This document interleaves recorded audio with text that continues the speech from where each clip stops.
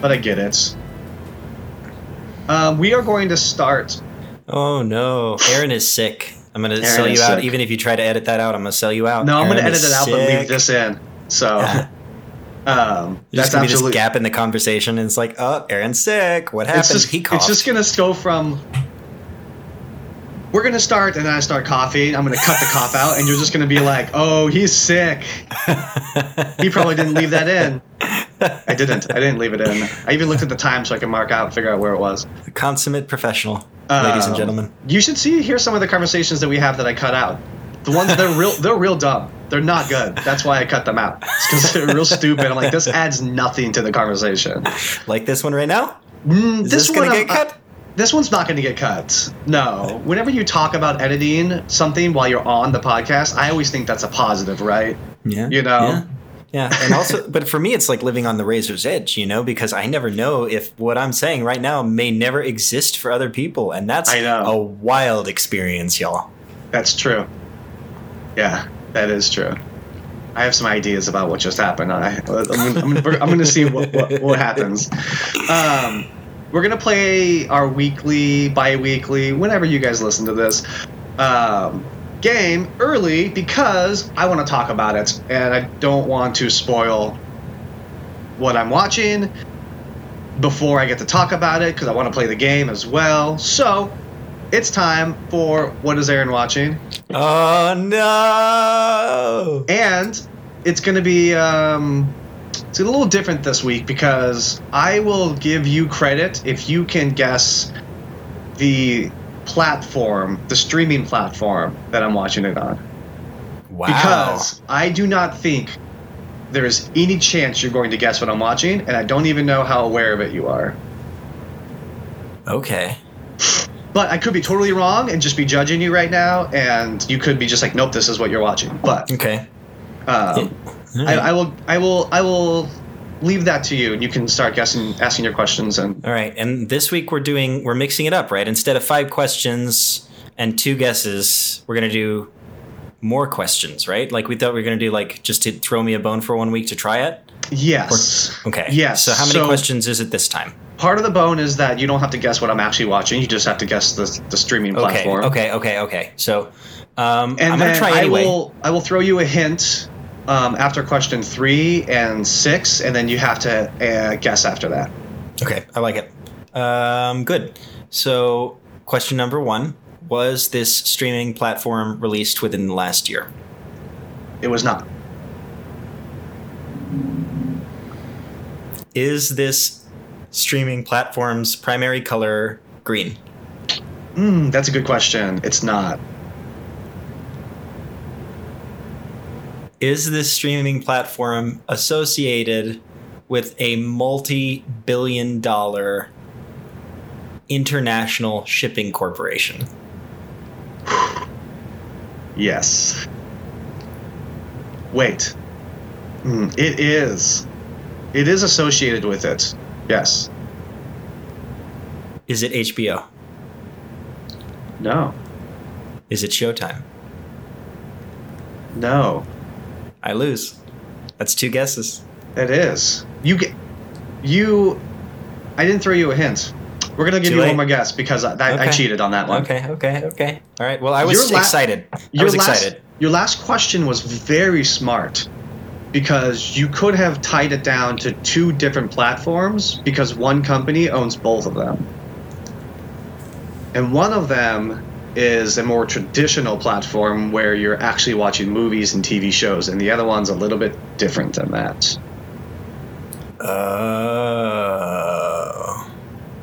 I don't know if this big company owns the second one, but it's heavily involved, and I know it has majority share. I'm pretty sure.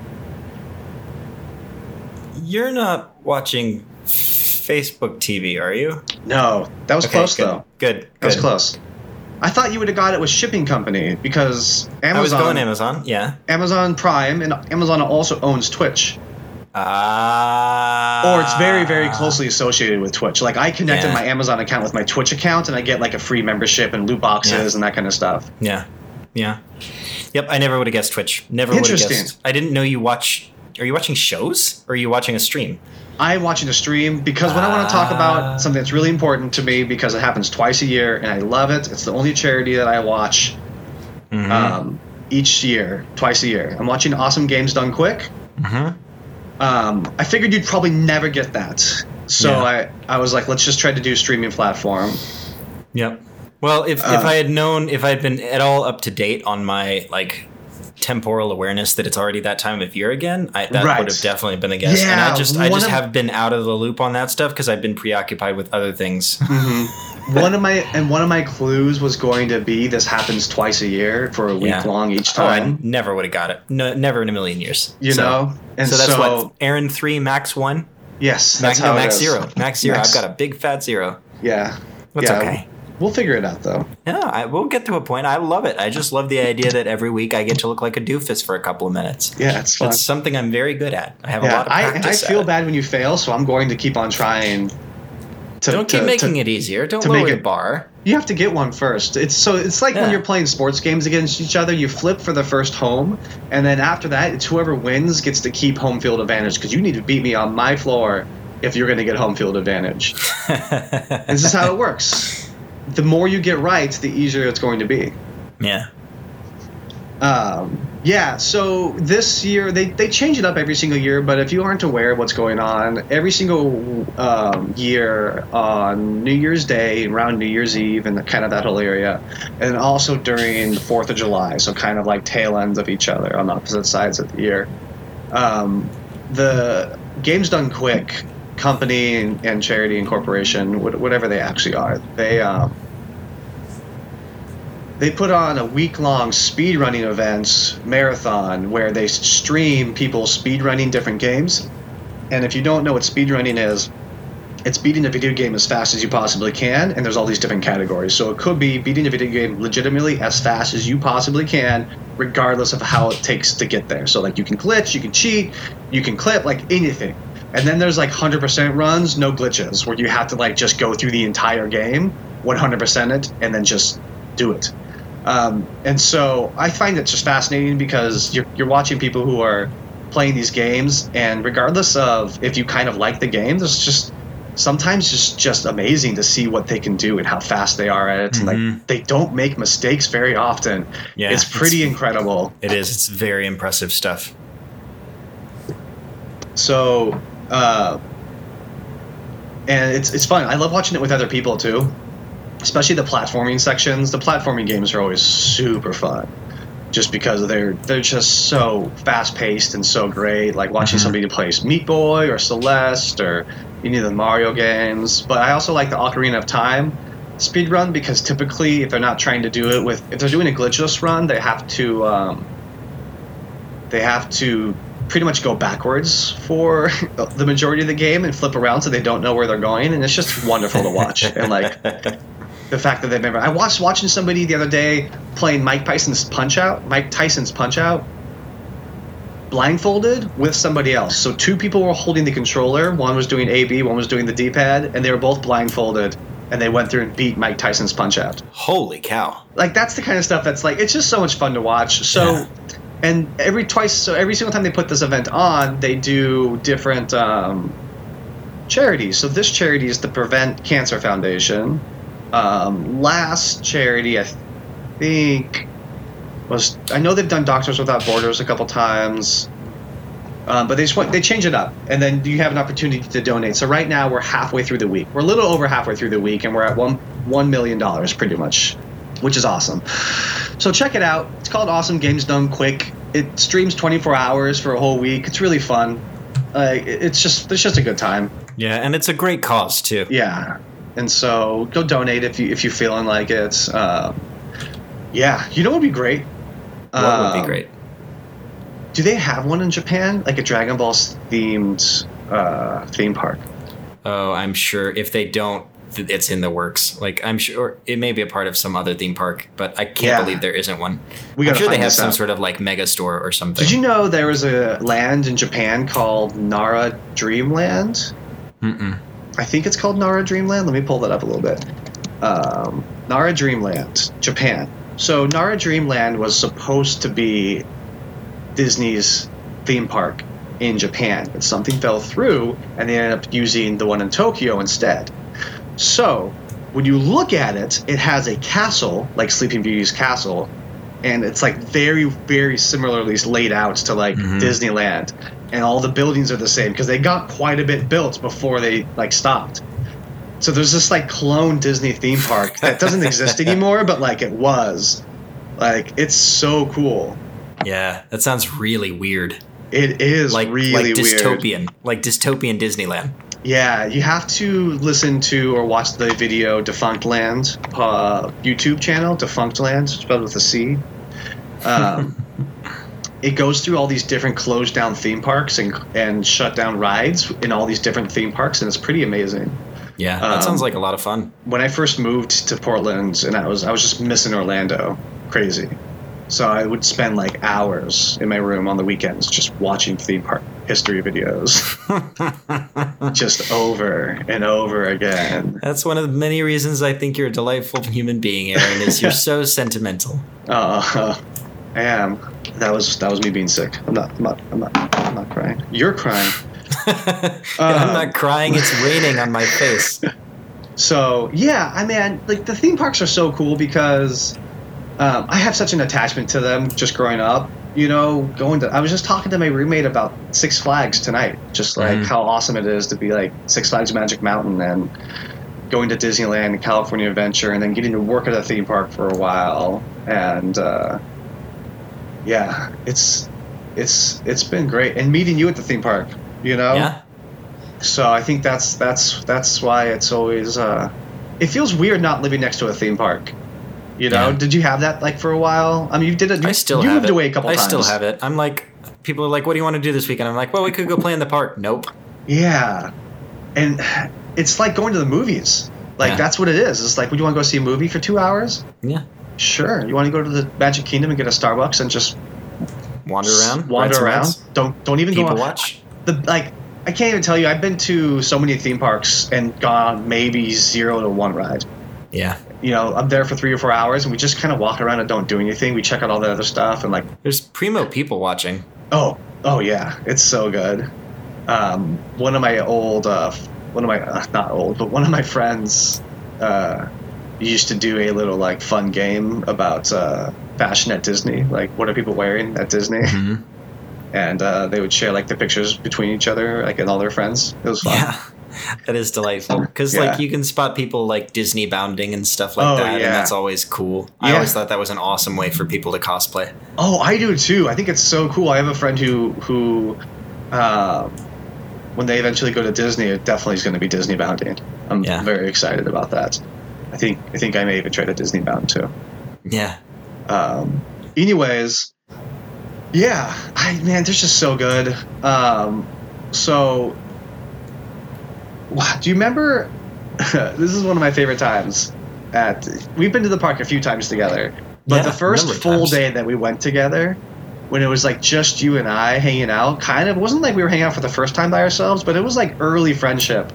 Yeah. And you brought your umbrella, and we're just like strolling through the theme park with your umbrella. We went to Columbia Harbor House, and you showed me that upstairs room, and we rode Space Mountain, and it's where we both fell in love with Jeff Goldblum. And when we were going down Splash, we like charged down the. Oh yeah, I do remember that. Yeah, with our like we were front row, just like bring it on, and we like leaned over the edge and like put the broom out. That was great.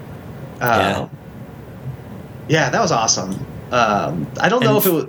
For those of you listening, like I don't just like wander around with an umbrella like a character quirk or anything. Like it rains a lot down in Orlando, and like it'll just creep up out of nowhere and dump on you for like 10 minutes, and then it's gone again. And that's just like a normal day. You can like time what time of day it is based on how close it is to raining or not in the summer. And so I knew that if I didn't bring the umbrella, we'd get poured on. And since I brought the umbrella, it didn't rain once. Yeah. I actually do think it didn't rain once. I remember it didn't rain once. You tried to give me a hard time about it, and I said I am the reason it did not rain once. Like you're welcome. Yeah, I get that. Yeah. What was Oh, I can't remember what I was going to ask you. I had something. Are we delving into like favorite rides and memories and stuff? We are. I think I'm going to start diving deep into some theme parks because I want to get into it. I think it's something that's really fun and important because it's like the basis of our friendship. Not necessarily theme parks, but like it is the vehicle that led us together, you know? And so it's kind of like the beginning. So I wanted to start. Yeah, it's formative. Yeah, it's formative. So I really want to know, though, kind of like, give me some background. Family vacations at Disney, you know, if it's only Disney, what other theme parks kind of floated it for you, you know, back then? And then what led you to eventually want to work specifically, if you wanted to work specifically at the theme park or if you wanted to just work for Disney? Okay. All right. This is a great series of questions. And to start, I've got to take us all the way back to my younger days. I grew up outside of Houston, Texas, from about age 1.5 until I was 13. And the big theme park down there was Astro World, which is a Six Flags park. Also, Defunctland Video. Check it out. It's great. Yeah. That's actually a really good episode. I made Rob watch that episode. Is it? Yeah. Well, I have to look into it. You definitely should watch it. I think you'd like. Yeah. But it was always a thing that kids my age wanted to do and go to and experience. And I thought it was fun. I went once with some friends. But this is back when I was not an adrenaline junkie yet. I was really scared of, I am acrophobic. I have a fear of heights. And I have since conquered it, and like I can ride roller coasters with friends, and I will absolutely do that. But it was never something, especially growing up, it's not something that I actively seek out by myself. Like it's much more something I prefer to share as an experience. It's a lot like nice dinners. You know, I don't just like treat myself to a nice steak dinner and a fancy glass of wine because I feel like it. I like to share those things with people. So I never really cared about it. And the few times we did go to Astro World, I didn't ride any of the rides because I like any of the important rides, like the big rides, because I was scared. And I was scared because I guess my first real roller coaster was at the Houston Livestock Show and Rodeo, which for those of you who aren't from Texas, you may not understand. It's the largest rodeo in Texas. And that's saying a lot because they love them some rodeos down there.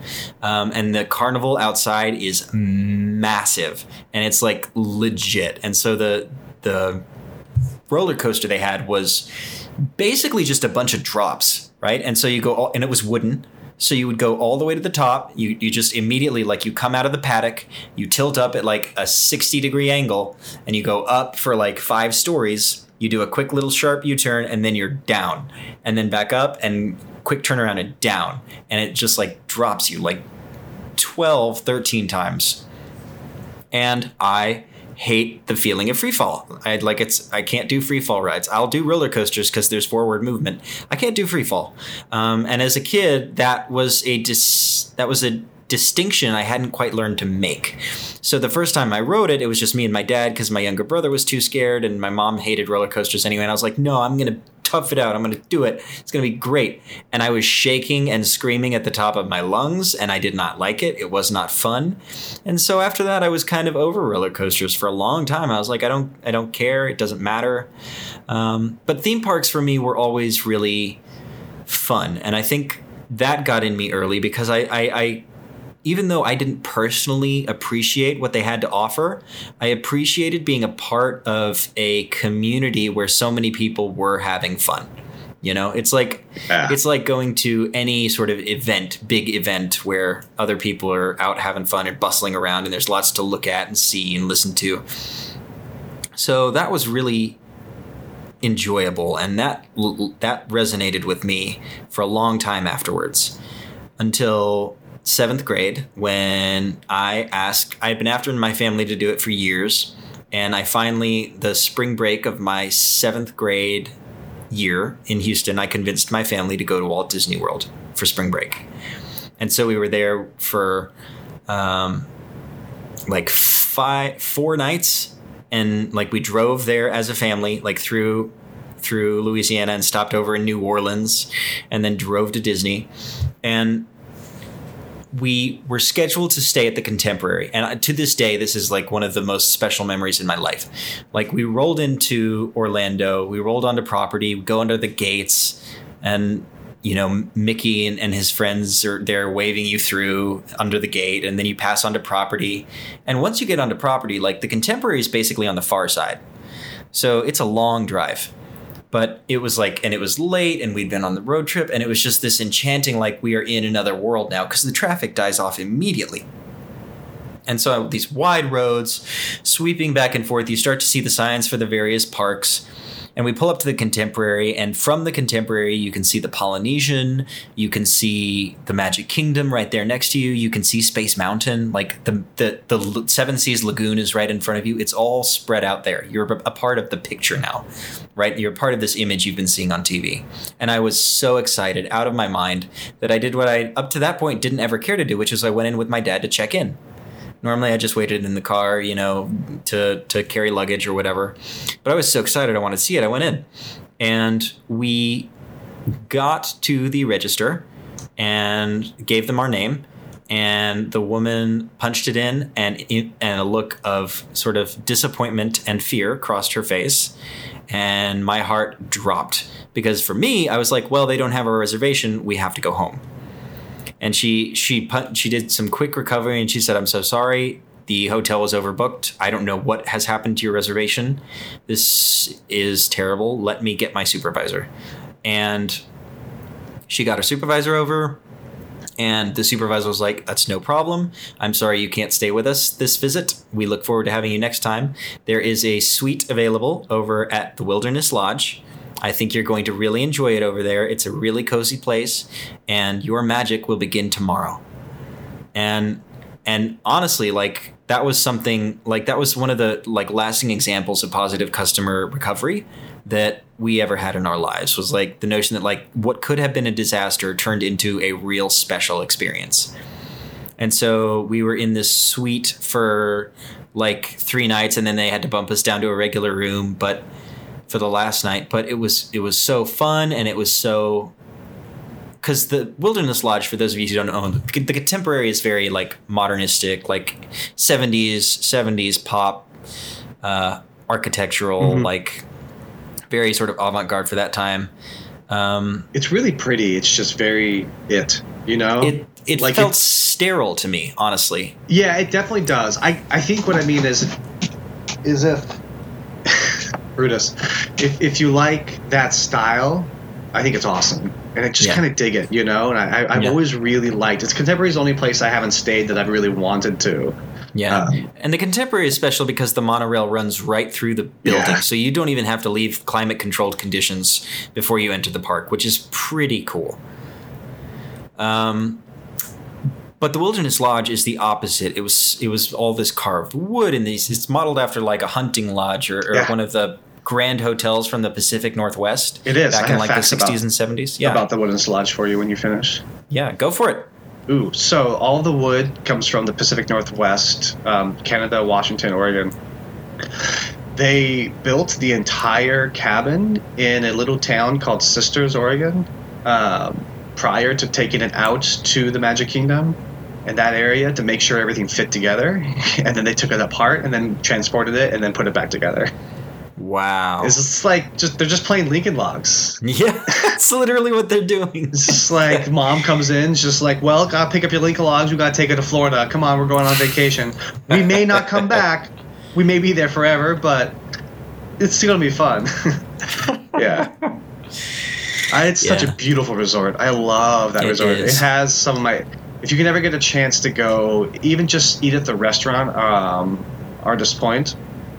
Yes. The ceiling in Artist Point is so beautiful, and the food is so good. They always have a berry cobbler for dessert. They serve with warm ice cream. It's blackberries.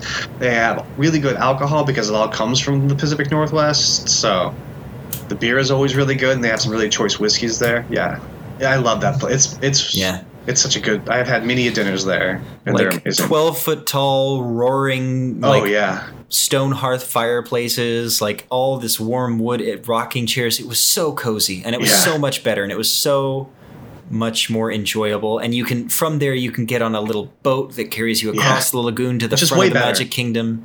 Way better than the monorail. Always take the offense, ferry. Monorail. Yeah. That's the rule. We always take ferry. Yeah. The monorail is fine. You definitely need to do it at least once. But oh, for sure. The monorail is really good on the way back. Yeah. But I like the ferry going to any place. Any place I'm trying to get to in Disney World where I'm not coming back, I always try to go water. Yeah. It's just feeling the air on your face. Mm-hmm. It's just wonderful. Yeah, it's special. It's definitely a special place. And it was perfect for us. And we did Artist Point for dinner like the second night. And we just had such an amazing time. And we created so many memories together. And that was when Atlantis had just come out. And so when we went to what was then MGM Studios, we toured the animation studio, and I always loved to draw growing up, and this guy basically drew us the main character from that movie and said in like 2 minutes, and then turned around in his chair and smiled and said, I get paid to do this for a living. And that just like blew my like 10-year-old mind. And so after that, I knew I had to work for Disney as soon as I possibly could, as soon as I legally could. And the easiest way to do it, to get into the company for sure, was to do the college program. Mm-hmm. And so I grew up in a family where it was like a foregone conclusion that I was going to go to college. So it was always pretty straightforward that once I did a semester of college, I could apply and be accepted to the program. Yeah. And that's exactly what I did. Which is so great because then it extended your college years out a little bit. Yep. And then I got to do my master's and then go to Disney. And we went at the same time. Like, yep. It's just so good. Gosh, I had something for you. MGM Studios. So I have a friend who works in costuming at Star Wars over there and does the shows. And she sent me a snap today of a coat that she came across that was still labeled Disney's MGM Studios. It's really cool. Yeah. It's like one of those like old tags that you get at the back of your like jacket, that's supposed to be for like the brand, and it just says MGM Studios on it, or Disney's MGM Studios. It's really cool. I like that a lot.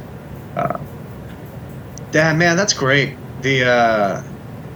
That's a cool kind of introduction to everything. So outside of the theme parks, did you have any kind of love and admiration for Disney, like the movies? Yeah, I grew up watching the movies as a kid. Yeah, absolutely. The Disney Channel, the cartoons, that kind of stuff. The cartoons were okay. The movies were always what really spoke to me. The Disney Channel was all right. Even it was really coming into its own once I was old enough to kind of see that it was a little bit childish. Like I never really got into Even Stevens. Yeah. The made-for-TV movies were always kind of quirky fun. Like I loved Brink, the one about the rollerblading competition. That was Johnny ridiculous. Tsunami. Yeah, absolutely. Smart House, Luck of the Irish.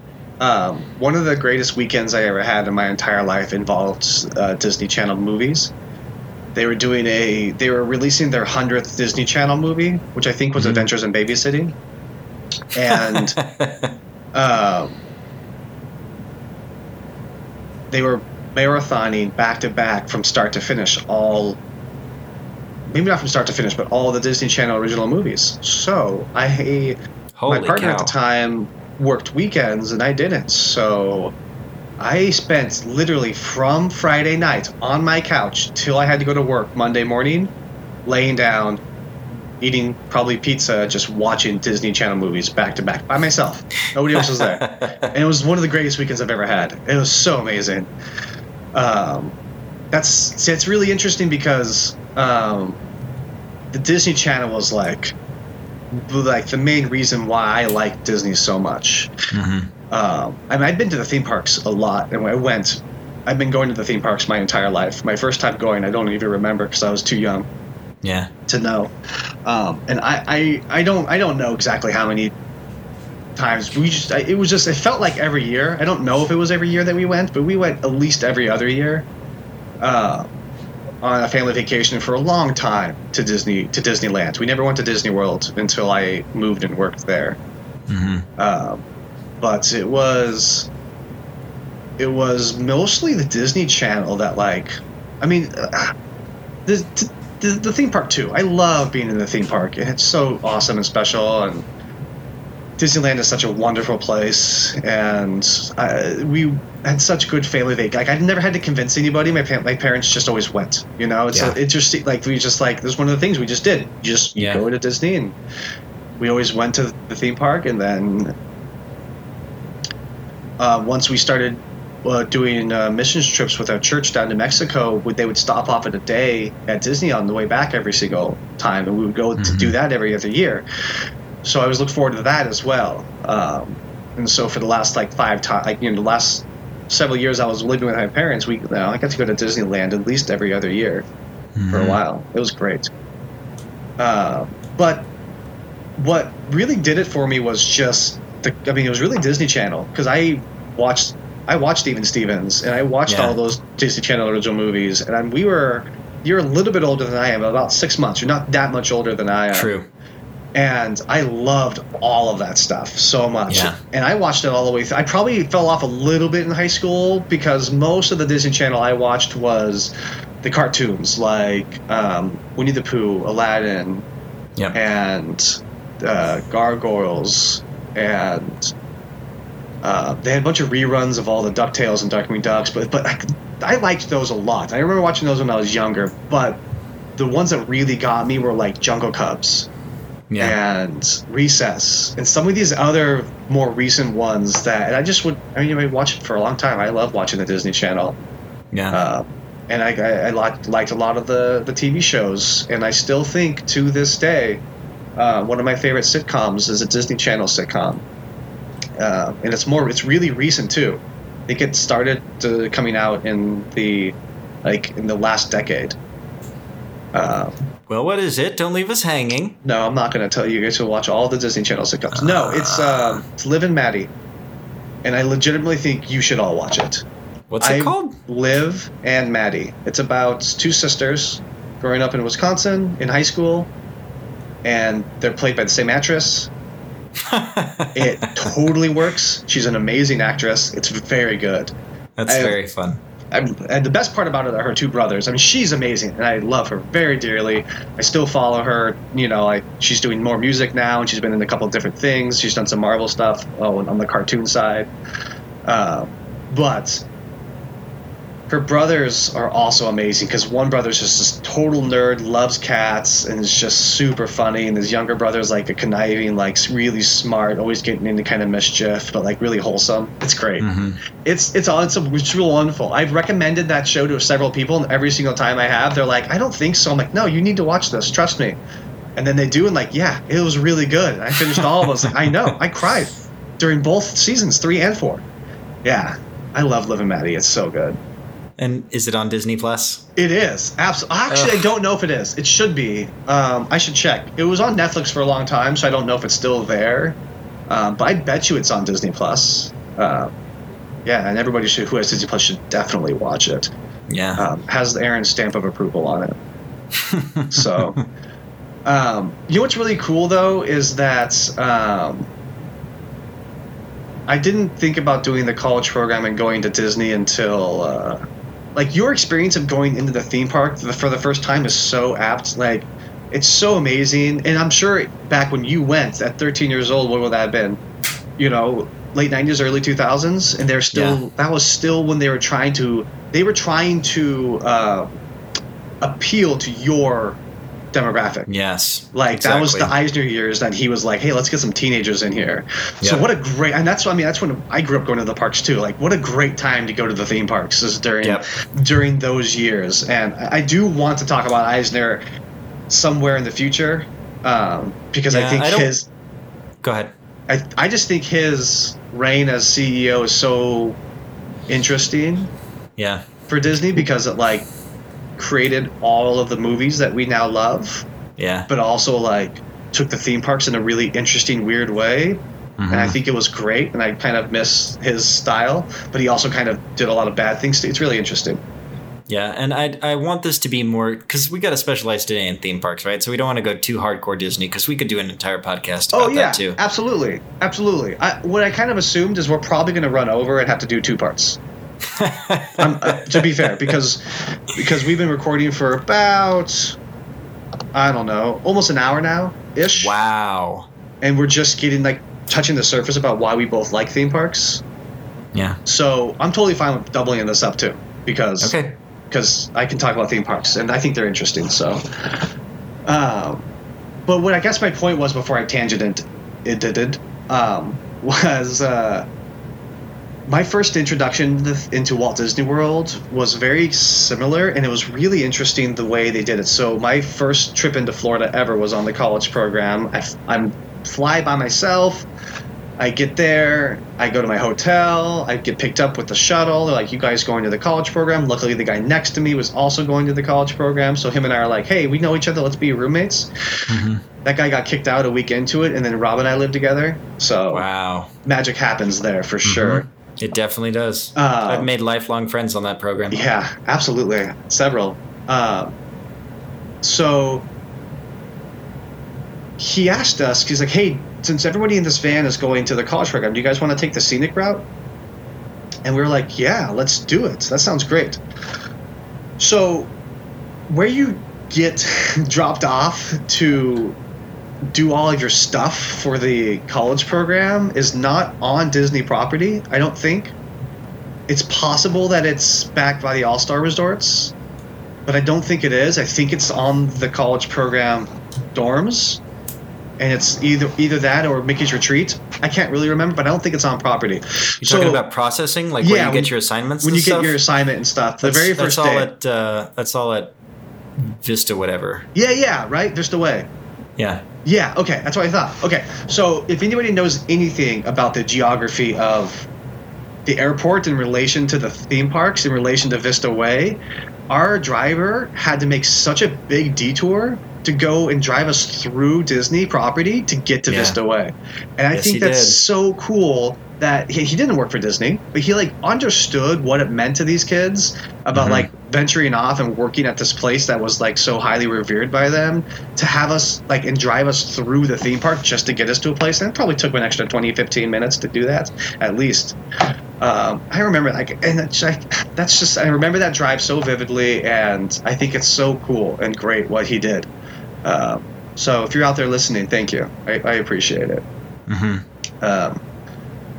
Yeah, and then we got placed in the parking lot, and the rest is pretty much history. So that's pretty much theme parks for you guys. And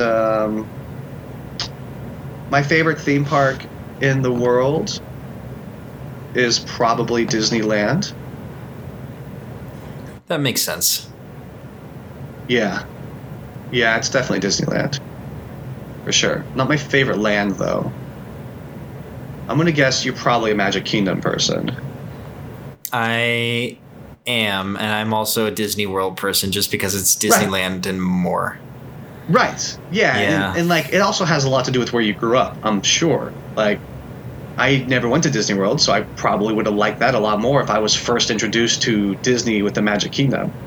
Yeah. You know, but like I went to Disneyland before California Adventure was even built. Like I remember when it was just like a Wally World parking lot from that movie, and like, oh my gosh, there are suddenly parking structures. What's this other theme park over here? What's this thing called Downtown Disney? Is there rides over there? It was really cool. That's not my favorite land, though. I think my favorite land resides in a non-Disney theme park. Wizarding World of Harry Potter. Yeah, absolutely. Yeah. I think Universal does such an amazing job of theming their lands. They nailed it. They really did. It's so good. The butterbeer is incredible. All the like small shops that they have there, and like they do the Deathly Hallows play with these amazing puppets, and it's so cool. We always watch whenever we have a chance to get there. But you have an interesting story because you got to work both at Universal and Disney, and I did not. So I did. I wouldn't say I got to. I said I had to. You had to. That's true. Yeah. And that's a whole nother story for another time. But the long and short of it is that Universal is a lot like in terms of its operations, it's much more bare bones than Disney is, I think. They don't have quite the infrastructure. But because of that, they also don't have a lot of the holdups. So a big part of the reason that like one of the notorious experiences at Disney was that the Seven Dwarfs minecart ride took like 2 years to build. And it was because Disney had all these like union regulations in place around work hours and the amount of work people could do on any one project. And Universal didn't have those rules. And so Universal cranked out the Transformers ride in like 3.5, 4 months. And it became like their number one attraction in the park, which is absolutely ridiculous to think about. And the fact that Disney gets held up by those things and Universal doesn't means that Universal has really had a chance, especially under Comcast, to catch up. But as an employee of both companies, it was super obvious to me the expectations of the guests coming into the parks. And I felt like people at Disney were much friendlier. They were much more eager to have a good time. I feel like the people at Universal kind of just wanted me to do my job and get out of their way. Right. And I never felt that way at Disney. That's interesting. Yeah. Yeah, I never would have thought about that. I guess that's true. Because whenever I go to the theme parks, I'm just like, just do your thing and let me just go, Yeah. you know? Yeah. And I didn't enjoy my time at Universal at all. Right. But that was partly because the supervisors that I was working under were in no way qualified to be supervising anybody. Yeah. Yeah, well, doesn't that happen everywhere? No, it doesn't. No, I get that. I think between the two of them, I really enjoy Universal's theming a lot. Yeah, they do an excellent job. They really do. Because whenever I'm at Disney, and it's more difficult. I don't know if it is more difficult. It's just different. Their themes seem more generic than Universal's do. I'm not saying it's a bad thing either way. I just like the fact that when I walk into Jurassic World and that land or Jurassic Park, I feel like I'm on the island walking around there. And even when I'm walking through some of the Disney theme parks, specifically like Animal Kingdom, which has more of a natural build to it than like a specific build, I still don't necessarily feel like I'm in Tibet when I'm at Mount Everest in that area. Yeah.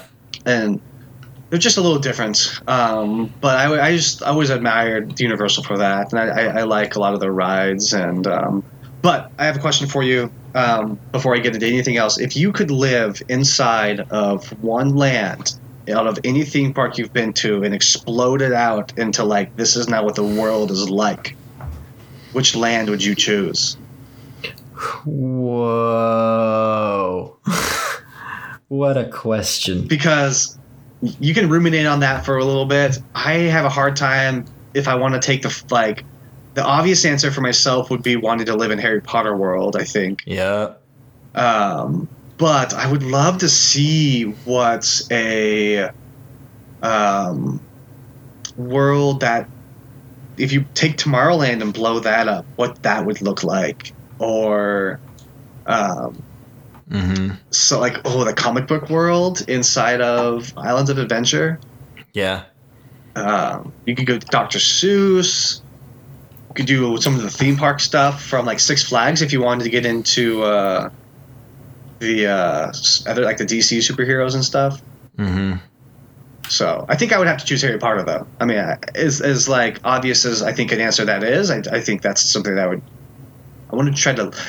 You know, the problem is like the world is not fun unless you're magical. If you're not magical, then it's just like you're living in the regular world. So that's a gamble I'm taking there because I'm not magical right now. So who knows if when I get into that world, if I'm going to be magical or not.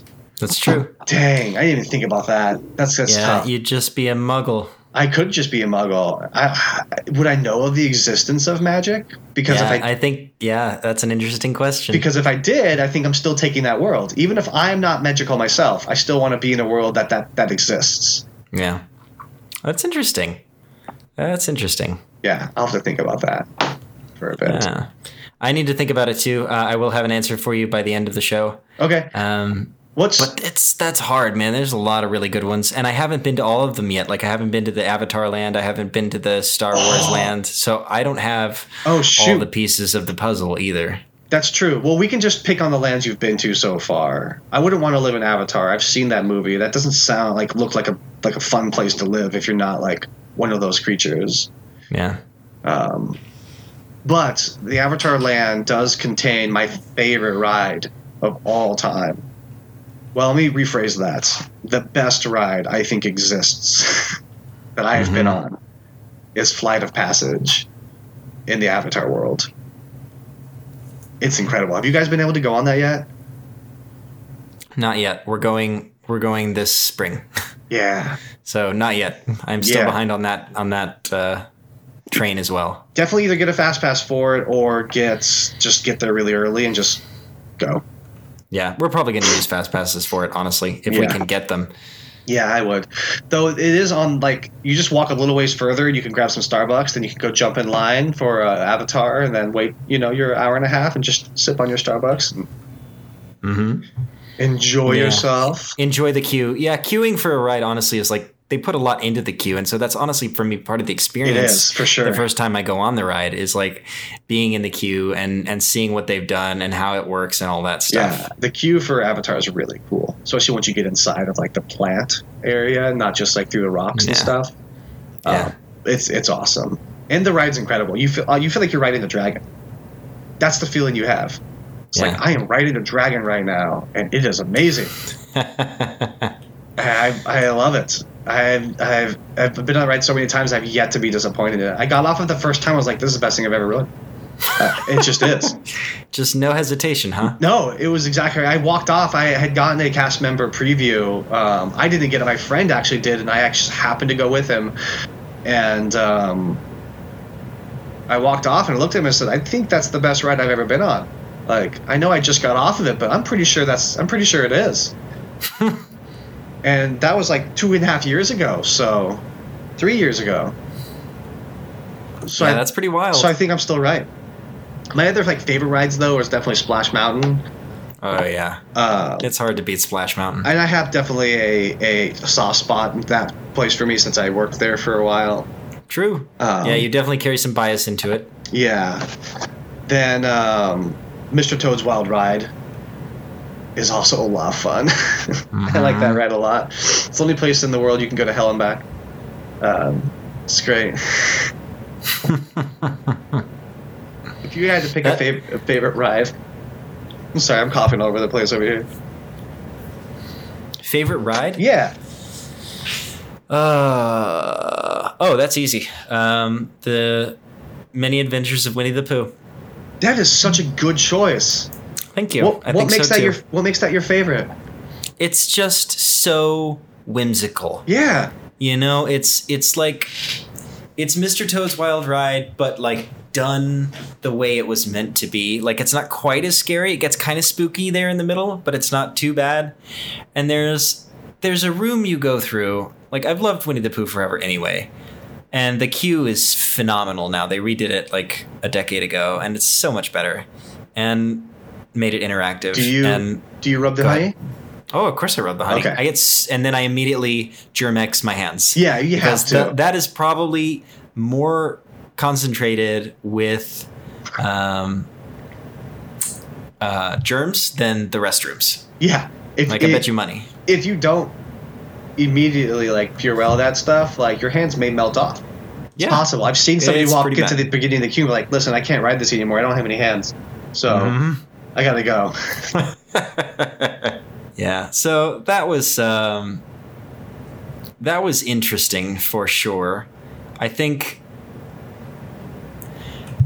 and then there's a room in there that's like, it's like you go in and it's a rainstorm, right? And it's that they play that song "Drip Drip Drop Little April Showers," and the way they do the it's just like little LED strips, right? But it's just like droplets of water falling in and pooling around you, and you feel like you're on the water going through this room, and it's just so cute.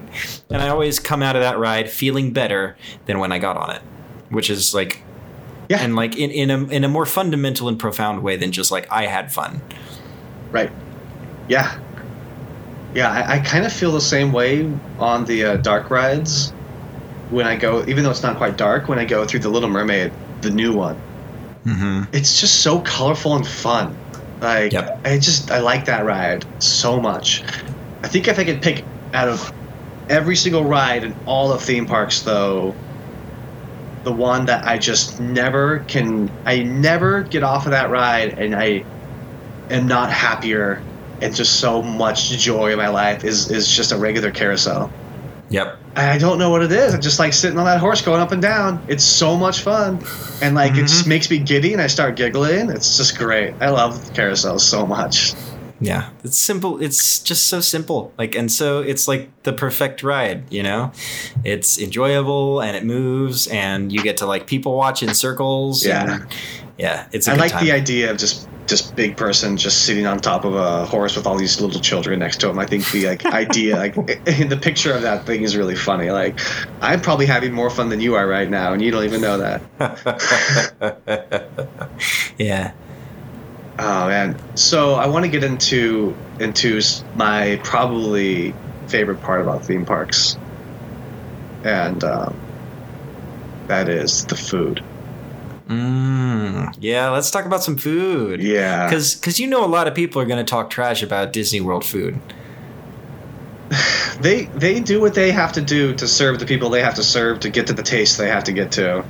You Yeah. serve 70,000 people in a day and try to have something unique, you'd come back to me and let me know what you talk about. Without like 40,000 of them complaining because it's too spicy or it's too this or too that. So, I mean, college programmers are making all of your food, so yes, but still. So I was thinking more table service, but now I do want to get into some quick service before we get into table service. We gotta cover the bases. So, do you want to break it down for people who may not even know the Disney model? Yeah, because it's kind of the same model around all of theme parks, right? Yeah.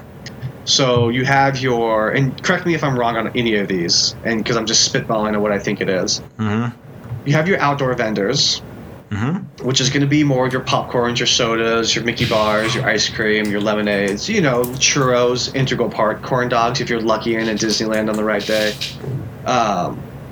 So you have your outdoor foods, and then you have kind of the next step up for that wouldn't necessarily be quick service yet. It would be more of your like smaller shops, like a confectionery where it's just selling candy, or the bakery where it just sells ice cream, and well, that one just sells ice cream. But there's, you know, other places that sell bread and that kind of stuff, and then you can throw into the Starbucks, which really just sells their kind of trinkets and their coffee, which is now in both Universal and Disney, and I just get a coffee every single time I go.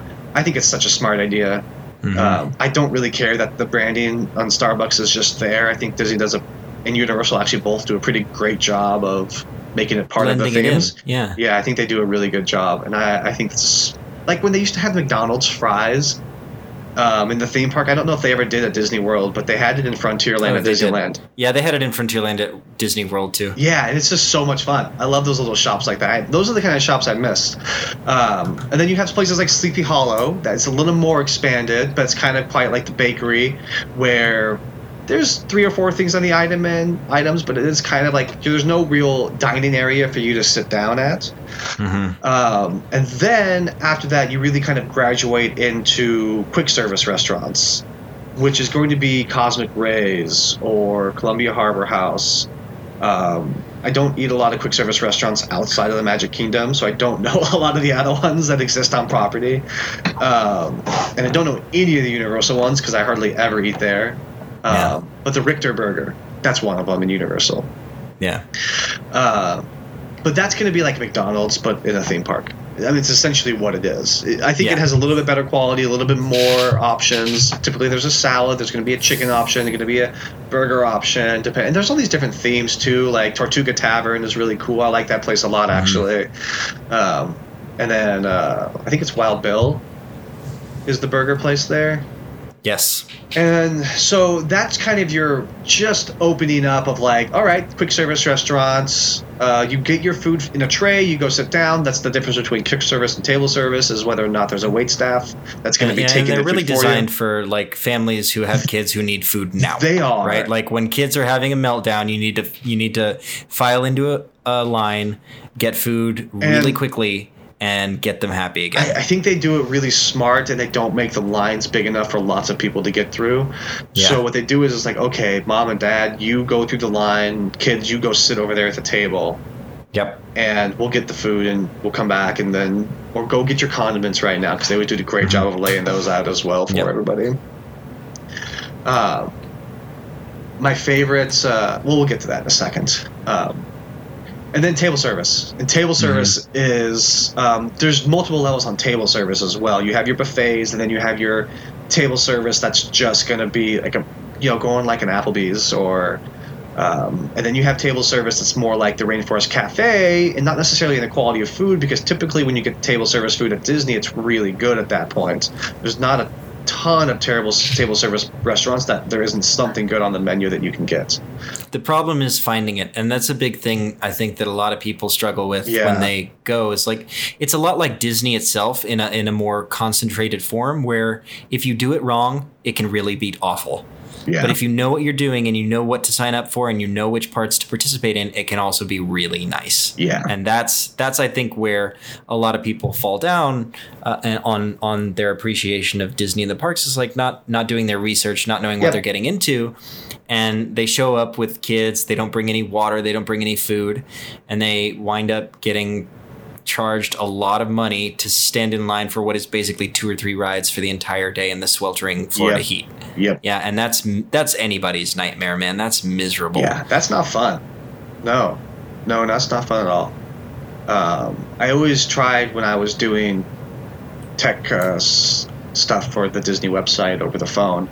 I had like one of my back office people, or one of the more technical people, fixing like fast passes or fixing something for one of the guests.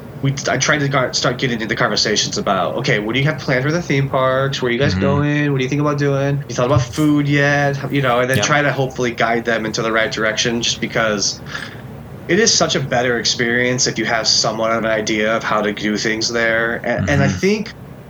And what to order even. Like I know like Luigi's there on Main Street USA in Walt Disney World is like just like the worst example of overpriced Disney food, where you pay like $25 for the most mediocre spaghetti bolognese you've ever had in your life. Yeah. And it's like, that's not what you order. No. Right. But people don't know that, and it's a safe bet at an Italian restaurant that you're unfamiliar with. Right. And see, the thing is with a lot of times theme park food is what I was trying to hint at earlier, is when you're feeding 40,000 people, you really can't have the most flavorful stuff, because you need to make it generic so less people complain and more people can eat it. Yeah. It doesn't need to be good. It just needs to be good enough where it's satisfactory.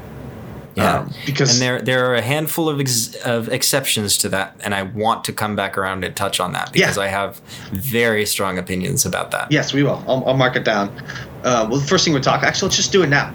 Let's just wrap into it now. There's no reason to wait. Okay.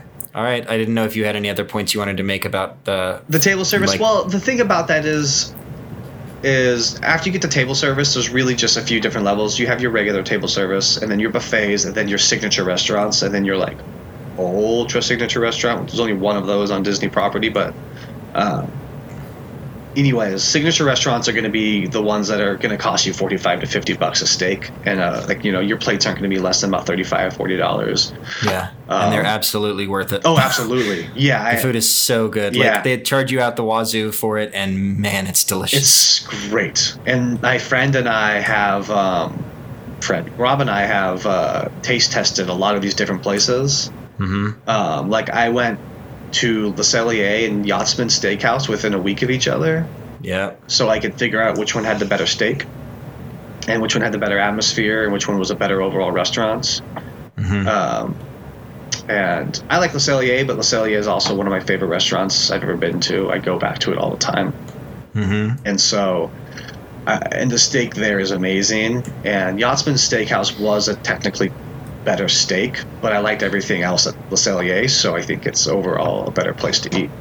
Yeah. Because the steak wasn't... We also ordered the best cut and the best steak possible at Yachtsman, and I got... like Rob and I ordered the bone-in ribeye for $2 or something like that. Yeah. And then I ordered just the regular like prime cut ribeye at Le Cellier, and it was just barely not as good, you know. So, and the meat was good; it was just cooked a little bit worse. But I do want to. That's kind of the restaurants for you, and so.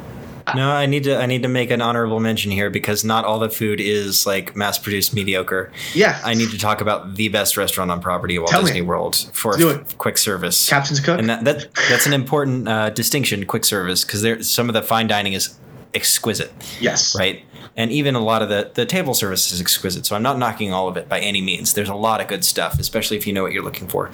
But I have never been let down by Morocco in Epcot. Oh. And that's because the pavilion is sponsored by the King of Morocco. You're right. Because he sees it as a cultural embassy, basically, for his country, right? So the food in Morocco is incredible.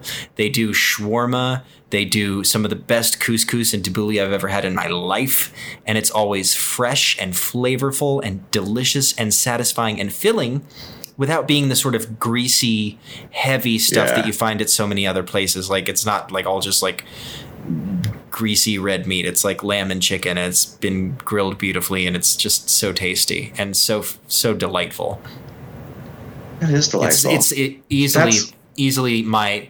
So as much as I love the Columbia Harbor House in terms of like ambiance, the food and Morocco is far and away the best quick service food available on property. At least since the last time I was there, like probably 10 years ago. It's probably not changed all that much, to be honest with you. Morocco, I've eaten that quick service food, not a lot though, because that's the one you kind of have to get at the counter, right? Yep. Yeah. It's not necessarily like a giant quick service restaurant like Buffalo, like Wild Bill's is. It's kind of more of a smaller, intimate. Yeah. I've only eaten there. It's honestly like a sidewalk cafe in France. Yes. Is what it feels like. Yeah, it's exactly what it feels like.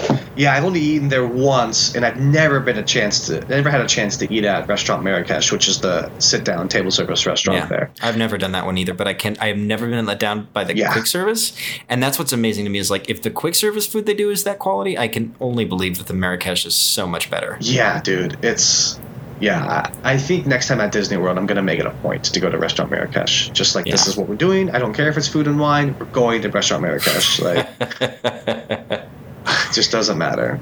Yeah. The other thing that I would point you guys towards is Captain Cook's at the Polynesian. They have some of the best nachos I've ever tasted. It's the only pulled pork is on point, man. And so the pulled pork and the cheese, wonderful, great, love nachos. What really sends that one over the top, though, is they have this really interesting, refreshing, tangy sauce that goes over the top of it. And it's the only nachos that I've ever eaten that I feel lighter and like it's like got some weight to it all at the same time. Like that sauce does something to you where you're like, this doesn't feel as heavy as it usually does when I eat nachos. And they're incredible, and they serve them on those Hawaiian like kettle chips that you can buy at the store. Nice, yeah, I love those. Yeah, it's so good. I highly recommend going to Captain Cook's and getting those nachos at some point if you have a chance to be in Polynesian. They're so good.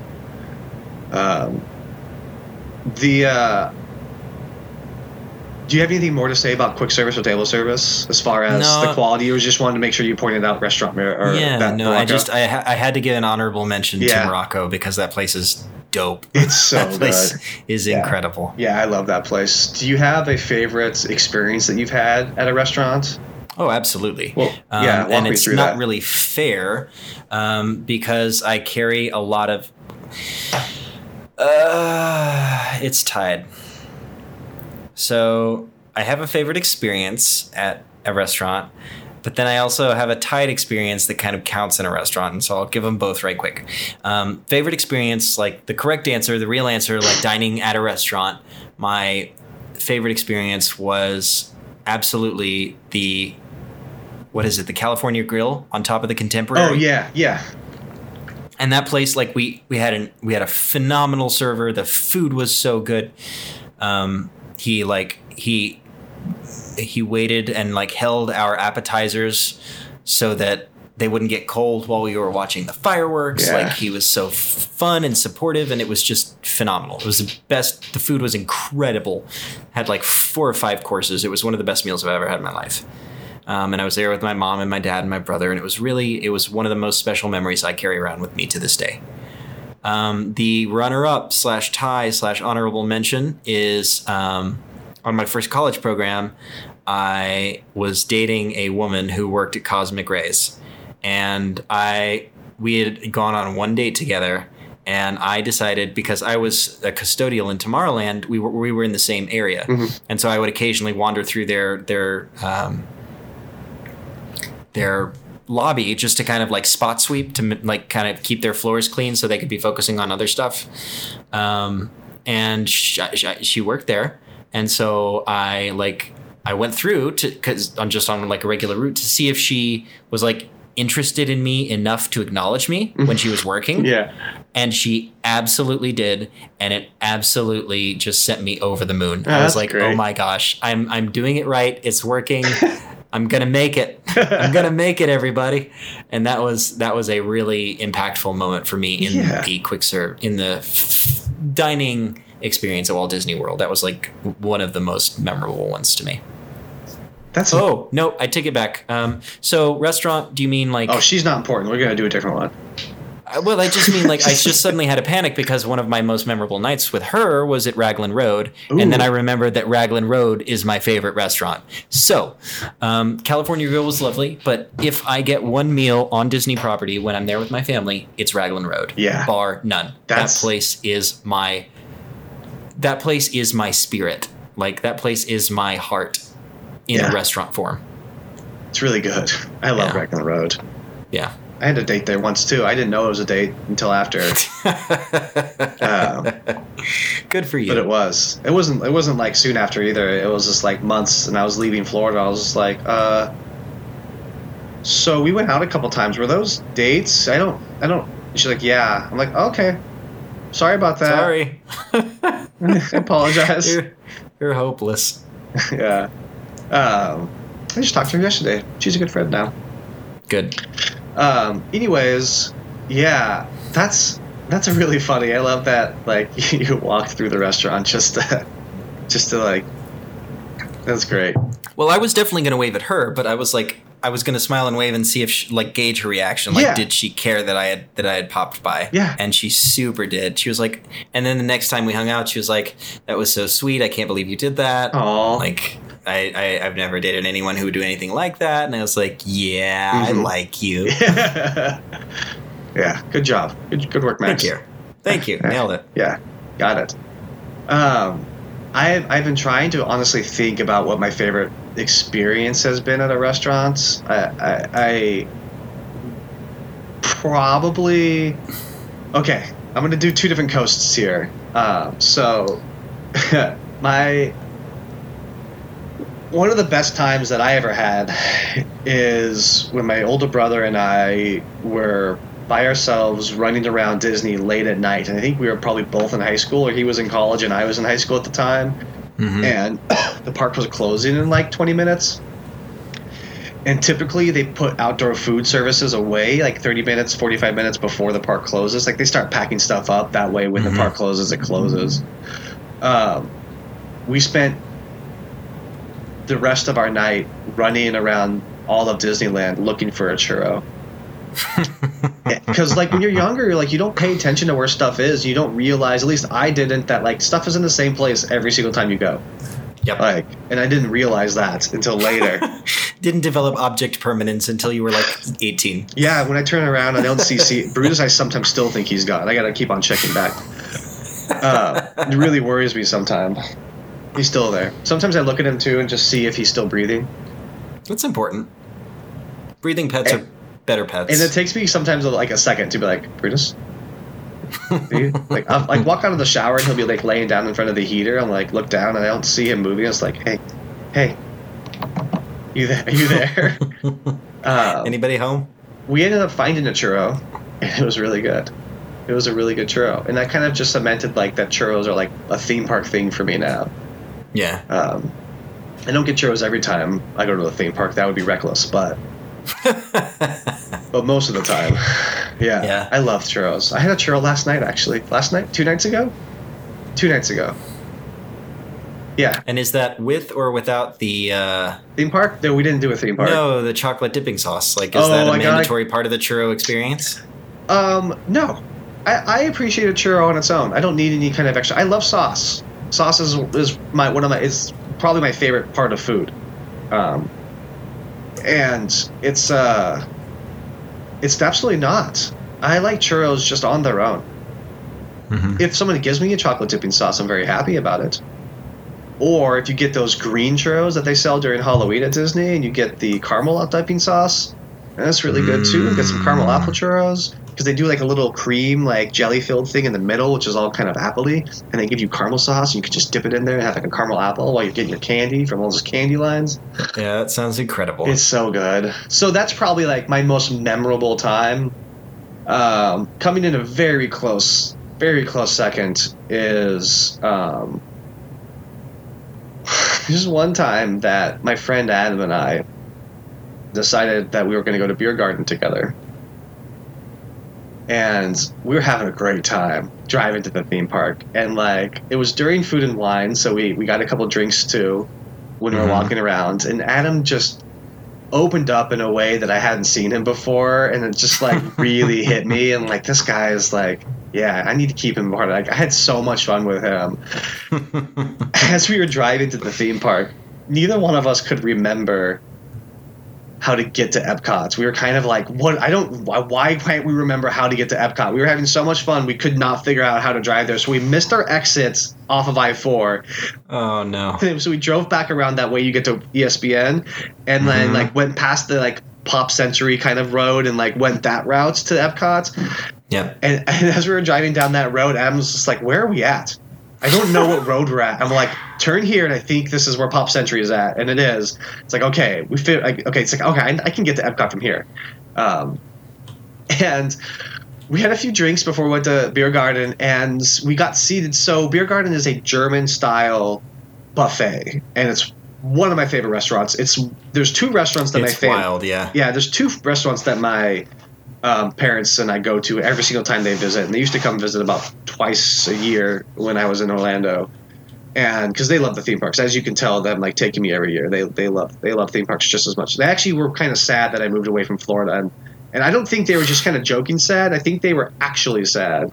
Genuinely sad. Like my mom, I think, was joking sad because she's the one that's just like, yeah, but like at least we have you closer now. And my dad's just like, yeah, but it's really nice having you in Florida because then we have a reason to go to Disney World, and now we don't, and it costs way more now because you can't get us in for free. Like it's like, yeah, I know. But so you sit down at this table of like 6 to 8 people. And it's like family style. It's family style. So, right. So it was just Adam and I going. So we got seated with 6 other people. The moment we sit down, they all order their drinks. And then one of the children kind of has, I don't know if it was the child that had a breakdown.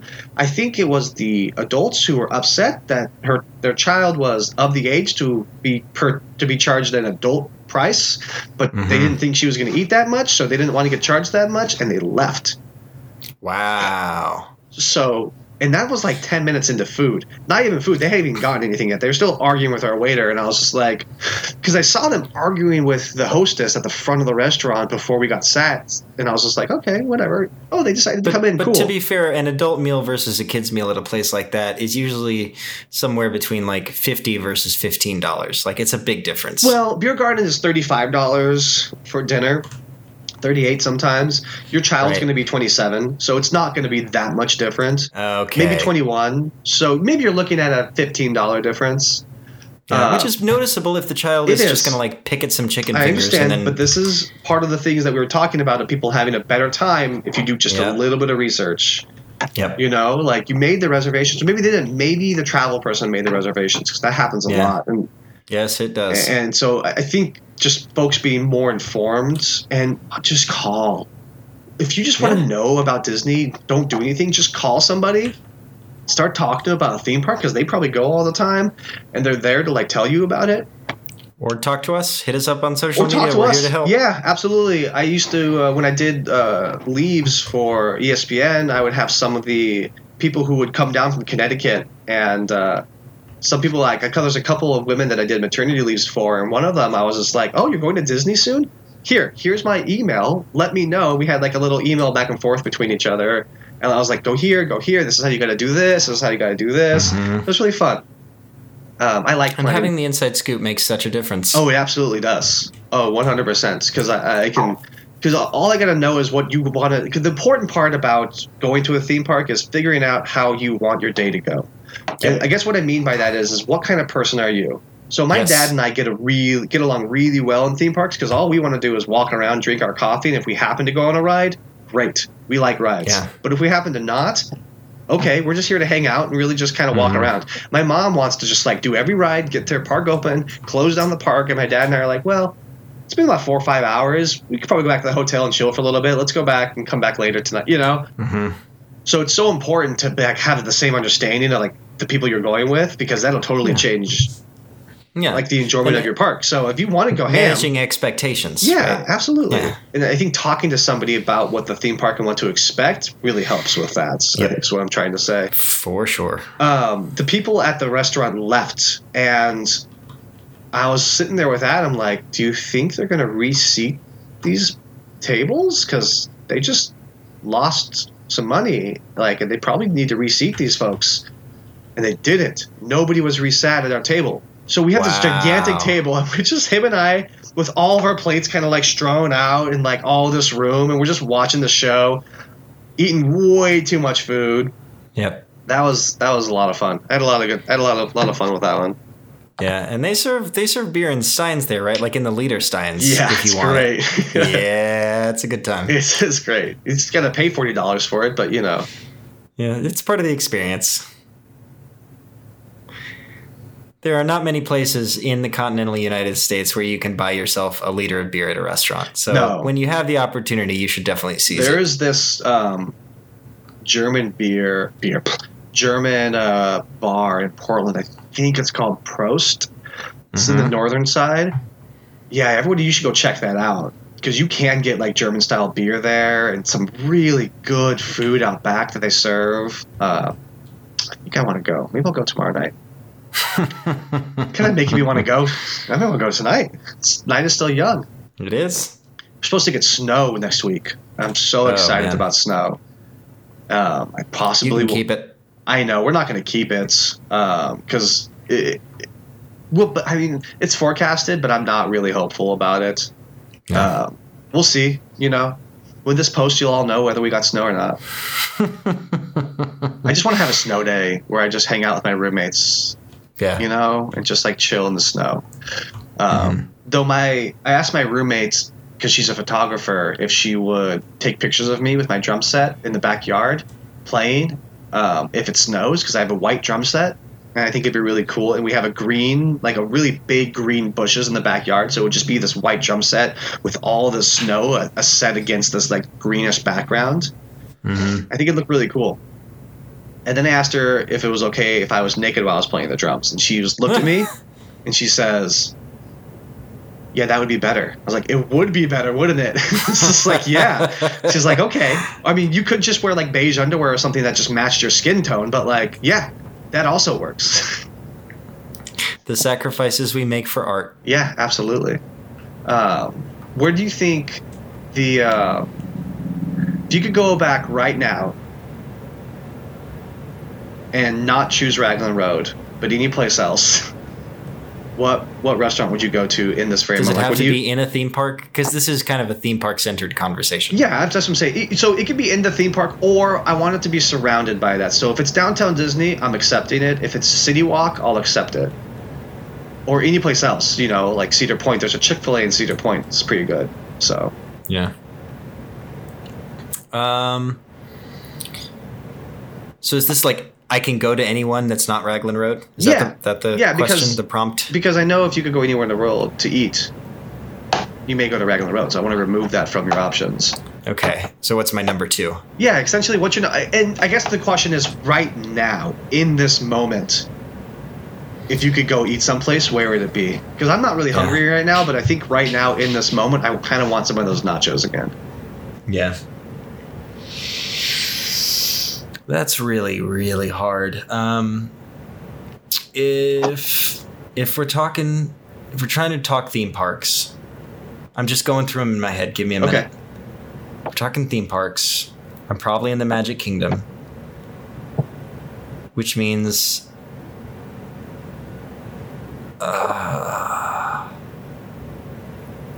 You know what? Don't worry about it. no, I don't. So Here's the thing. like, We're going to get back to it. We'll talk about that. you mean we're going to talk more about this? We're going to talk about that next week. Because you know what, guys? It's kind of time.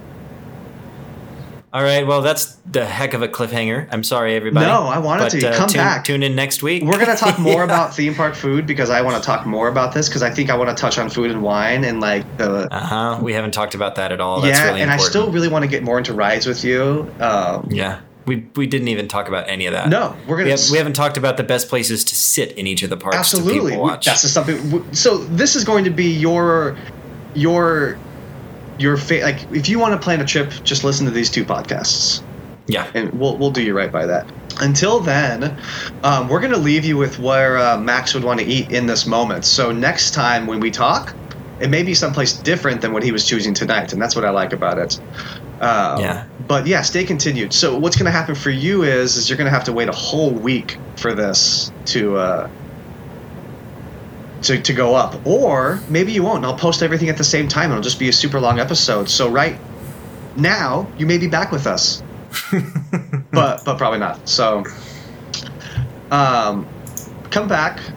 We want to do some more theme parks with you, and I kind of want to get in some non-Disney theme parks if you've maybe some Astro World stuff and some other things that I want to pick your brain upon where you've been. And I'll talk to you about Hong Kong Disney. Oh yes, and we'll go down that route. So that's to come. But until then, this has been Infinite Pulp, and I'm Aaron.